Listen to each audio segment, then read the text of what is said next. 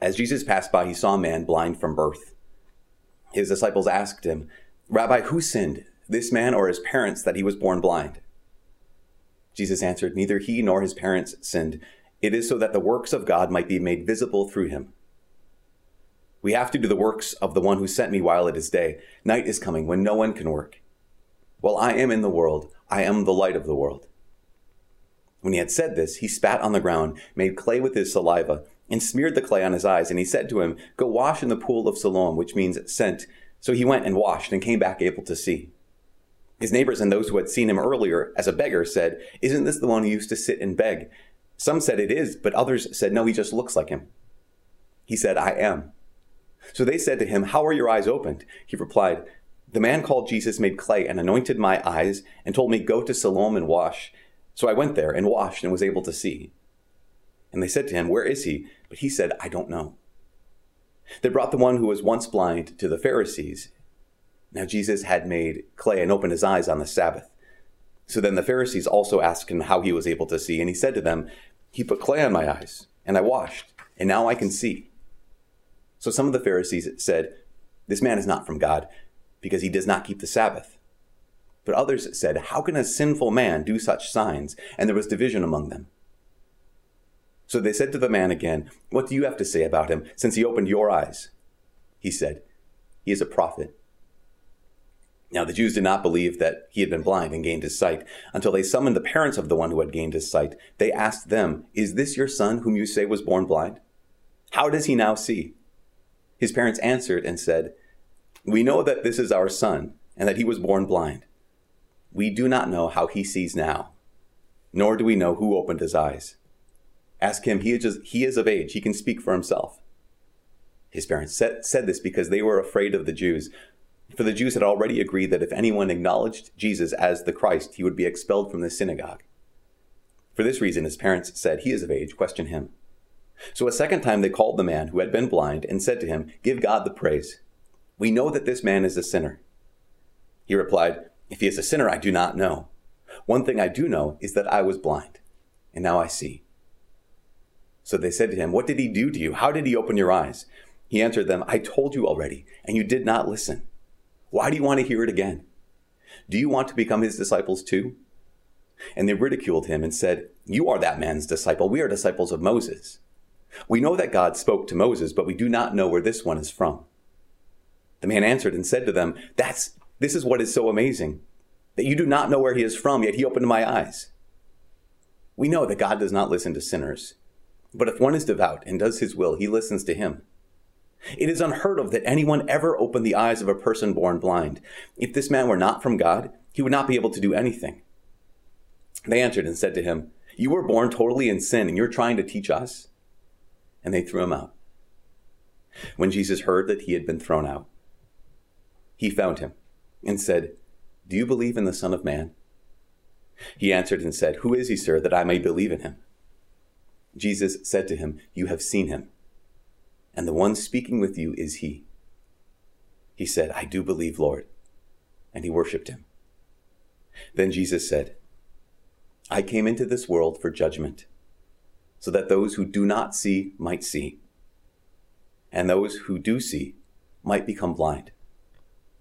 Some of the Pharisees who were with him heard this and said to him, "Surely we are not also blind, are we?"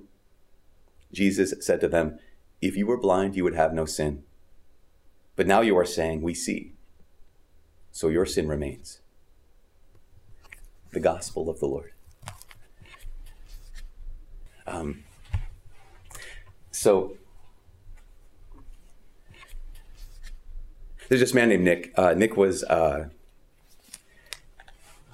he's the son of a pastor and his wife, and I think he's the oldest son of this pastor and his wife.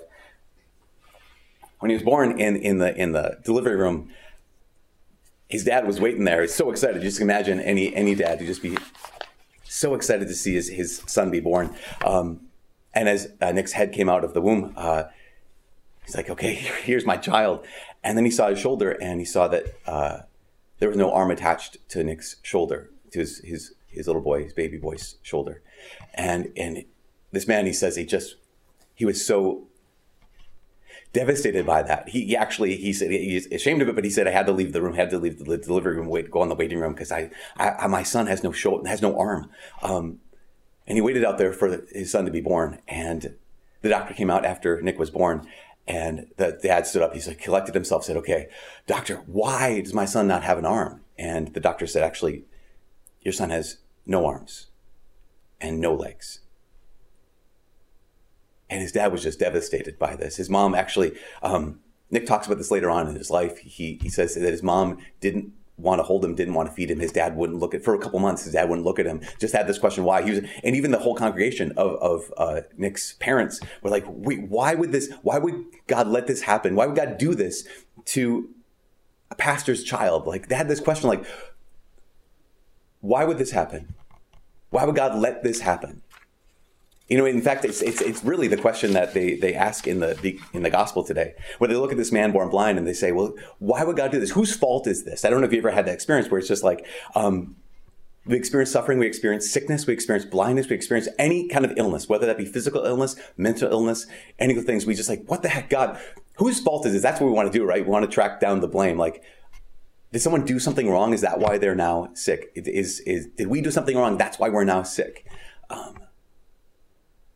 And the reality is that sickness and suffering and blindness and being born without arms, it's the result of being born into a world that's come undone.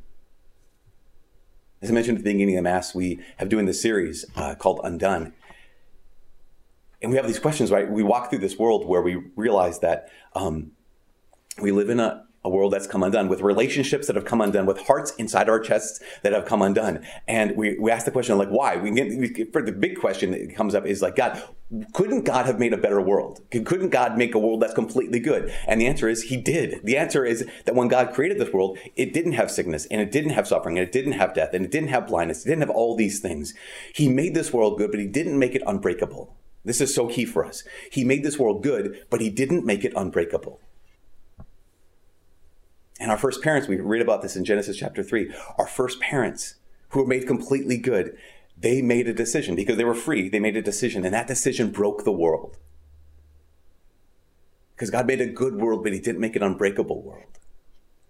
And ever since then, the world has come undone. And so there's a connection between sin and sickness. There's a connection between sin and sickness, because the reason we have sickness is because of sin. It's not necessarily because of my sin. Originally, they thought it like be a one-to-one thing. Like in the Old Testament, even God reveals this. Like, no, there's a connection between what you're going through right now, this suffering you're going through, and the fact that the world has come undone. So people thought it was a one-to-one thing. If you sin, you get sick. If you do good, you get blessed. Like that was really simple, and it's like karma almost.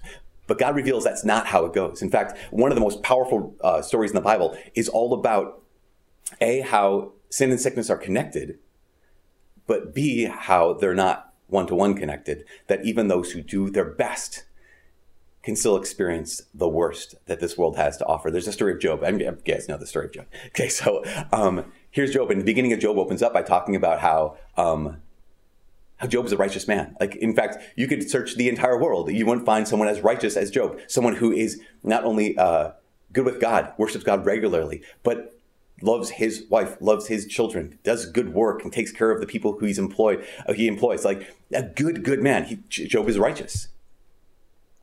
But for this mysterious reason in the story, God allows the adversary, allows Satan to take it all away. So here's Job, and he's doing great, and he's good, and then he loses everything. He loses his job. He loses his livelihood. He loses his flocks, his crops. Everything's destroyed. But he's okay. I can lose my wealth. Maybe some of you are in that situation right now, where it's just like, oh my gosh, I lost my job. And Job says, I lost my job. I lost my livelihood, but at least I have my family. And then what happens is this devastating thing. This storm comes through, and all of his kids are gathered. Job's kids are awesome. Job's kids not only love their father, they love each other. They're all celebrating together. And the storm comes and destroys the house in which they were. And they all die. So Job loses his livelihood. He loses his wealth. He loses his family.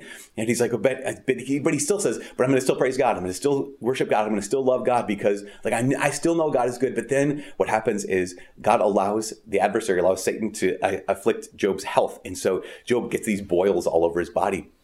over his head, over his feet, and he finds himself on top of an ash heap. And all he can do is just eat. He's in so much pain and so much torment that all he can do is take this jagged piece of pottery and like scratch at his wounds. And that's when he gets to that point of saying, I want to die. That God, why was I even born? And that's the big question. In the midst of this broken world, we ask that question sometimes. His Job's wounds, like all these things, losing his livelihood, losing his family, losing his health, they're all the consequences of a world come undone.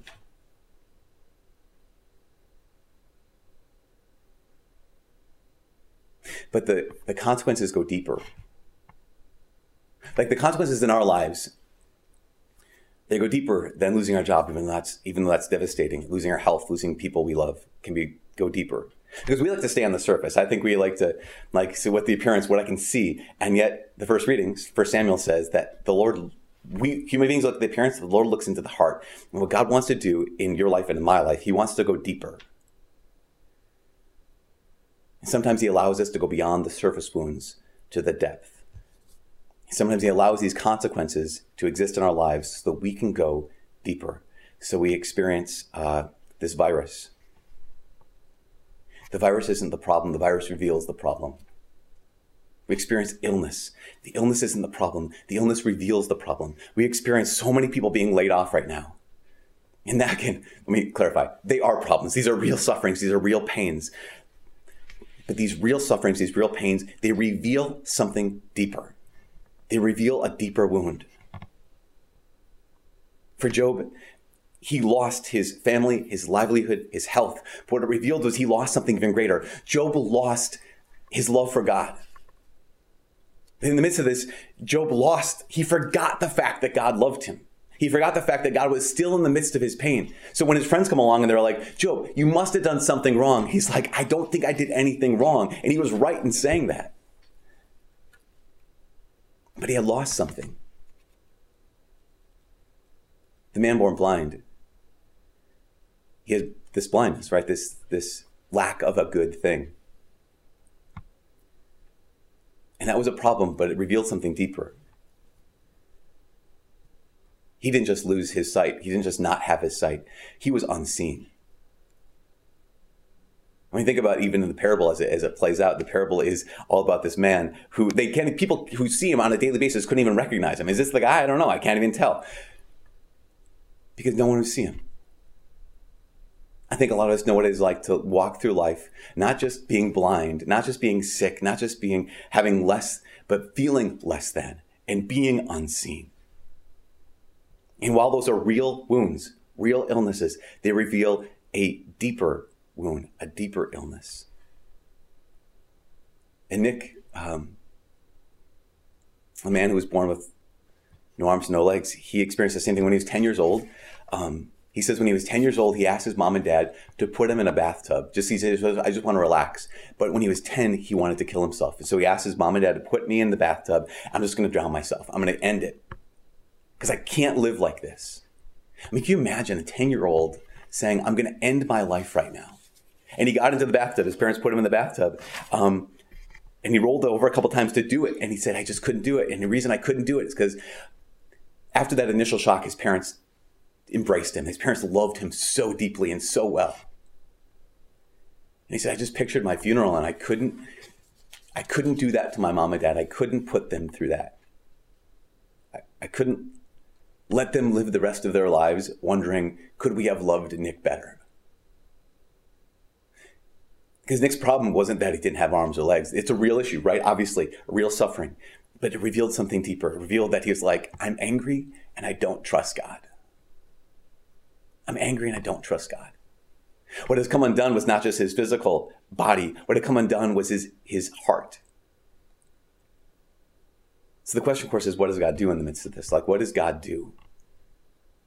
Because a lot of times what we want to do is we want God to give us an answer. Job is crying out and like, God, what the heck? Either give me an answer, give me healing, give me what I want. But this is the interesting thing, what God does. So here's the deal. Job cries out to God, and he lets God have it. Like, he unloads, and he's like, this is the worst. And God, I thought I loved you, and I thought I could trust you. And then God shows up, and he answers Job. I remember when I was in high school, I remember having the question, like, wait, God's so good. Why is there so much bad stuff in the world? And someone told me, you should read the book of Job. It has the answer to the problem of pain in the world. I'm like, okay, great. And I read the book of Job, and God shows up and gives his answer. And his answer is basically something like, Job, you're a small part in a large story, and I'm God. And that's the end of the story. I was like, what the heck? That is highly unsatisfying. That is like not helping me at all. That God shows up and he responds. But here's what he doesn't give Job an answer. And he doesn't give Job healing. And he doesn't give Job what he's asking for. And it always bothered me, like, why not? And I think this is why. I think because if Job gave God an answer, if Job's like, God, why is this happening to me? And God said, because of this, our brains are amazing. And Job's brain would be amazing. And he would be able to come up with 12 more questions for every answer God could give. So God, why about this? And God gives an answer. And we're like, well, what about this then? What about this? Our brains can come up with so many more questions. God didn't give Job healing right away. Why? Because we're living in this world that's come undone. And even if God heals this one thing that's come undone, there's going to be another thing that comes undone. And God didn't give Job just what he asked for. Why? Because our hearts have come undone. Our hearts always want more. So what does God do? God shows up and speaks, but it's not what he speaks. It's not what he says. It's the fact that God shows up. This is the key. This is like the key. In a world that's come undone, to the wound that has come undone, that's been revealed by the undone world, God shows up. In fact, God shows up so powerfully that he doesn't need to give Job an answer. In fact, Job says this. He says, I had heard of you, God, before with my ears. People had told me about you before, but now I have seen you with my own eyes, and I repent in dust and ashes. I will no longer utter a word against you, because God himself is the answer. This is the key. God himself is the answer. Not God's healing, not God's answer, not God's giving us what we want, but God's presence is the answer. In fact, this is the story of the man born blind. So God undoes what's come undone in Job. Right? Job has forgotten who God is. He's forgotten that God loves him. And then God shows up and Job's like, I realize, God, you've undone that thing that's come undone. And the same thing happens with the man born blind. He spent his whole life blind. He spent his whole life being unseen. He spent his whole life being unwanted. And here, I don't know if you noticed in the gospel today, it says Jesus seeks him out twice.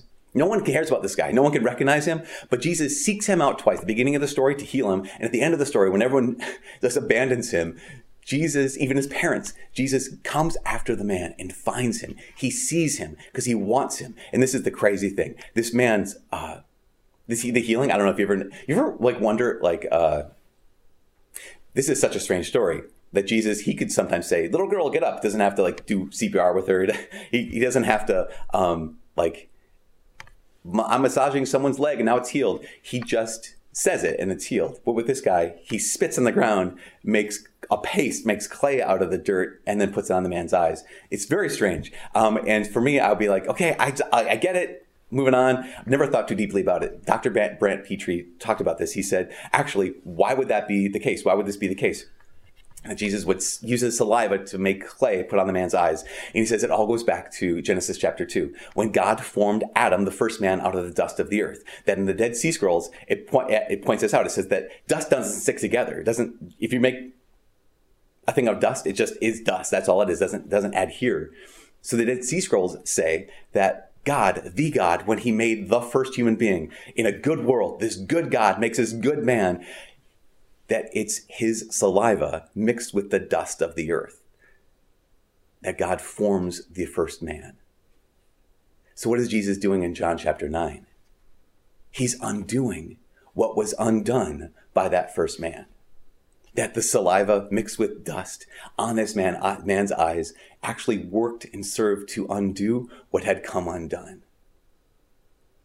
Because this is what God keeps doing.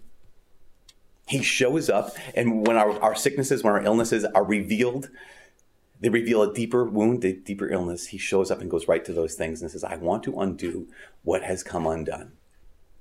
Job, you might get your family back. Blind man, you might get your sight back. But the deeper thing is, I want you to get me back. In a world come undone, the biggest wound is trust. In a world come undone, the biggest thing that has come undone is our trust of God. And so the question would be, do you trust God? Even when he's silent?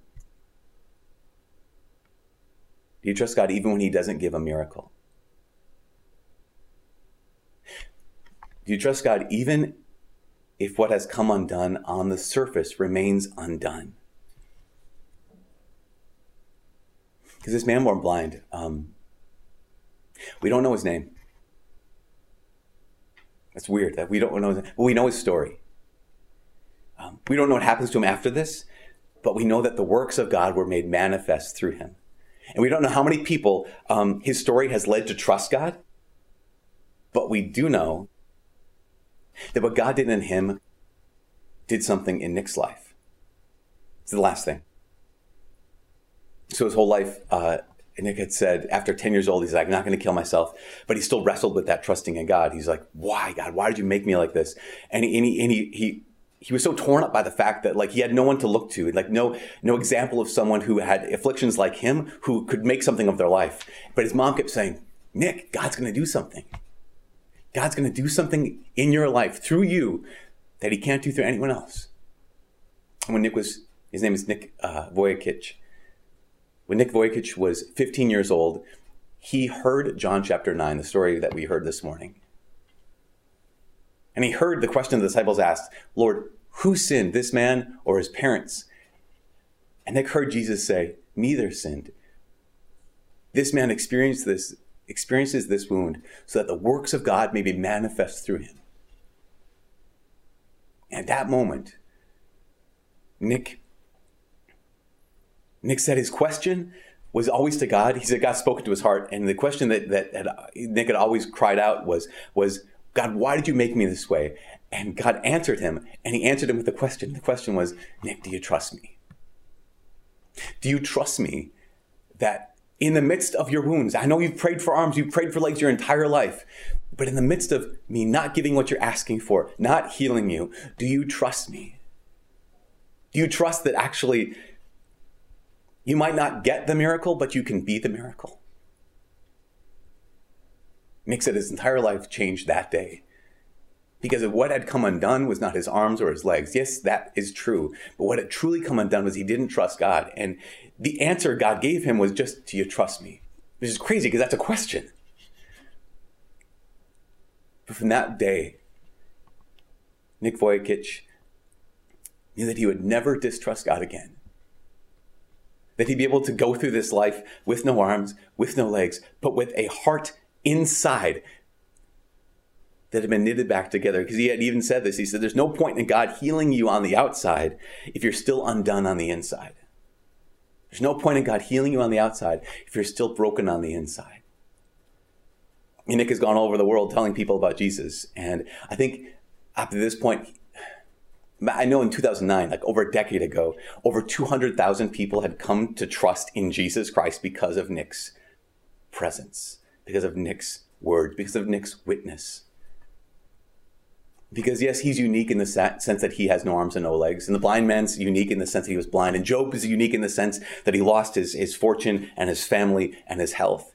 But we're all in the same boat. We all have hearts that have come undone. We all have trust that has come undone. And when people see Nick, what they see is the works of God made manifest on this earth.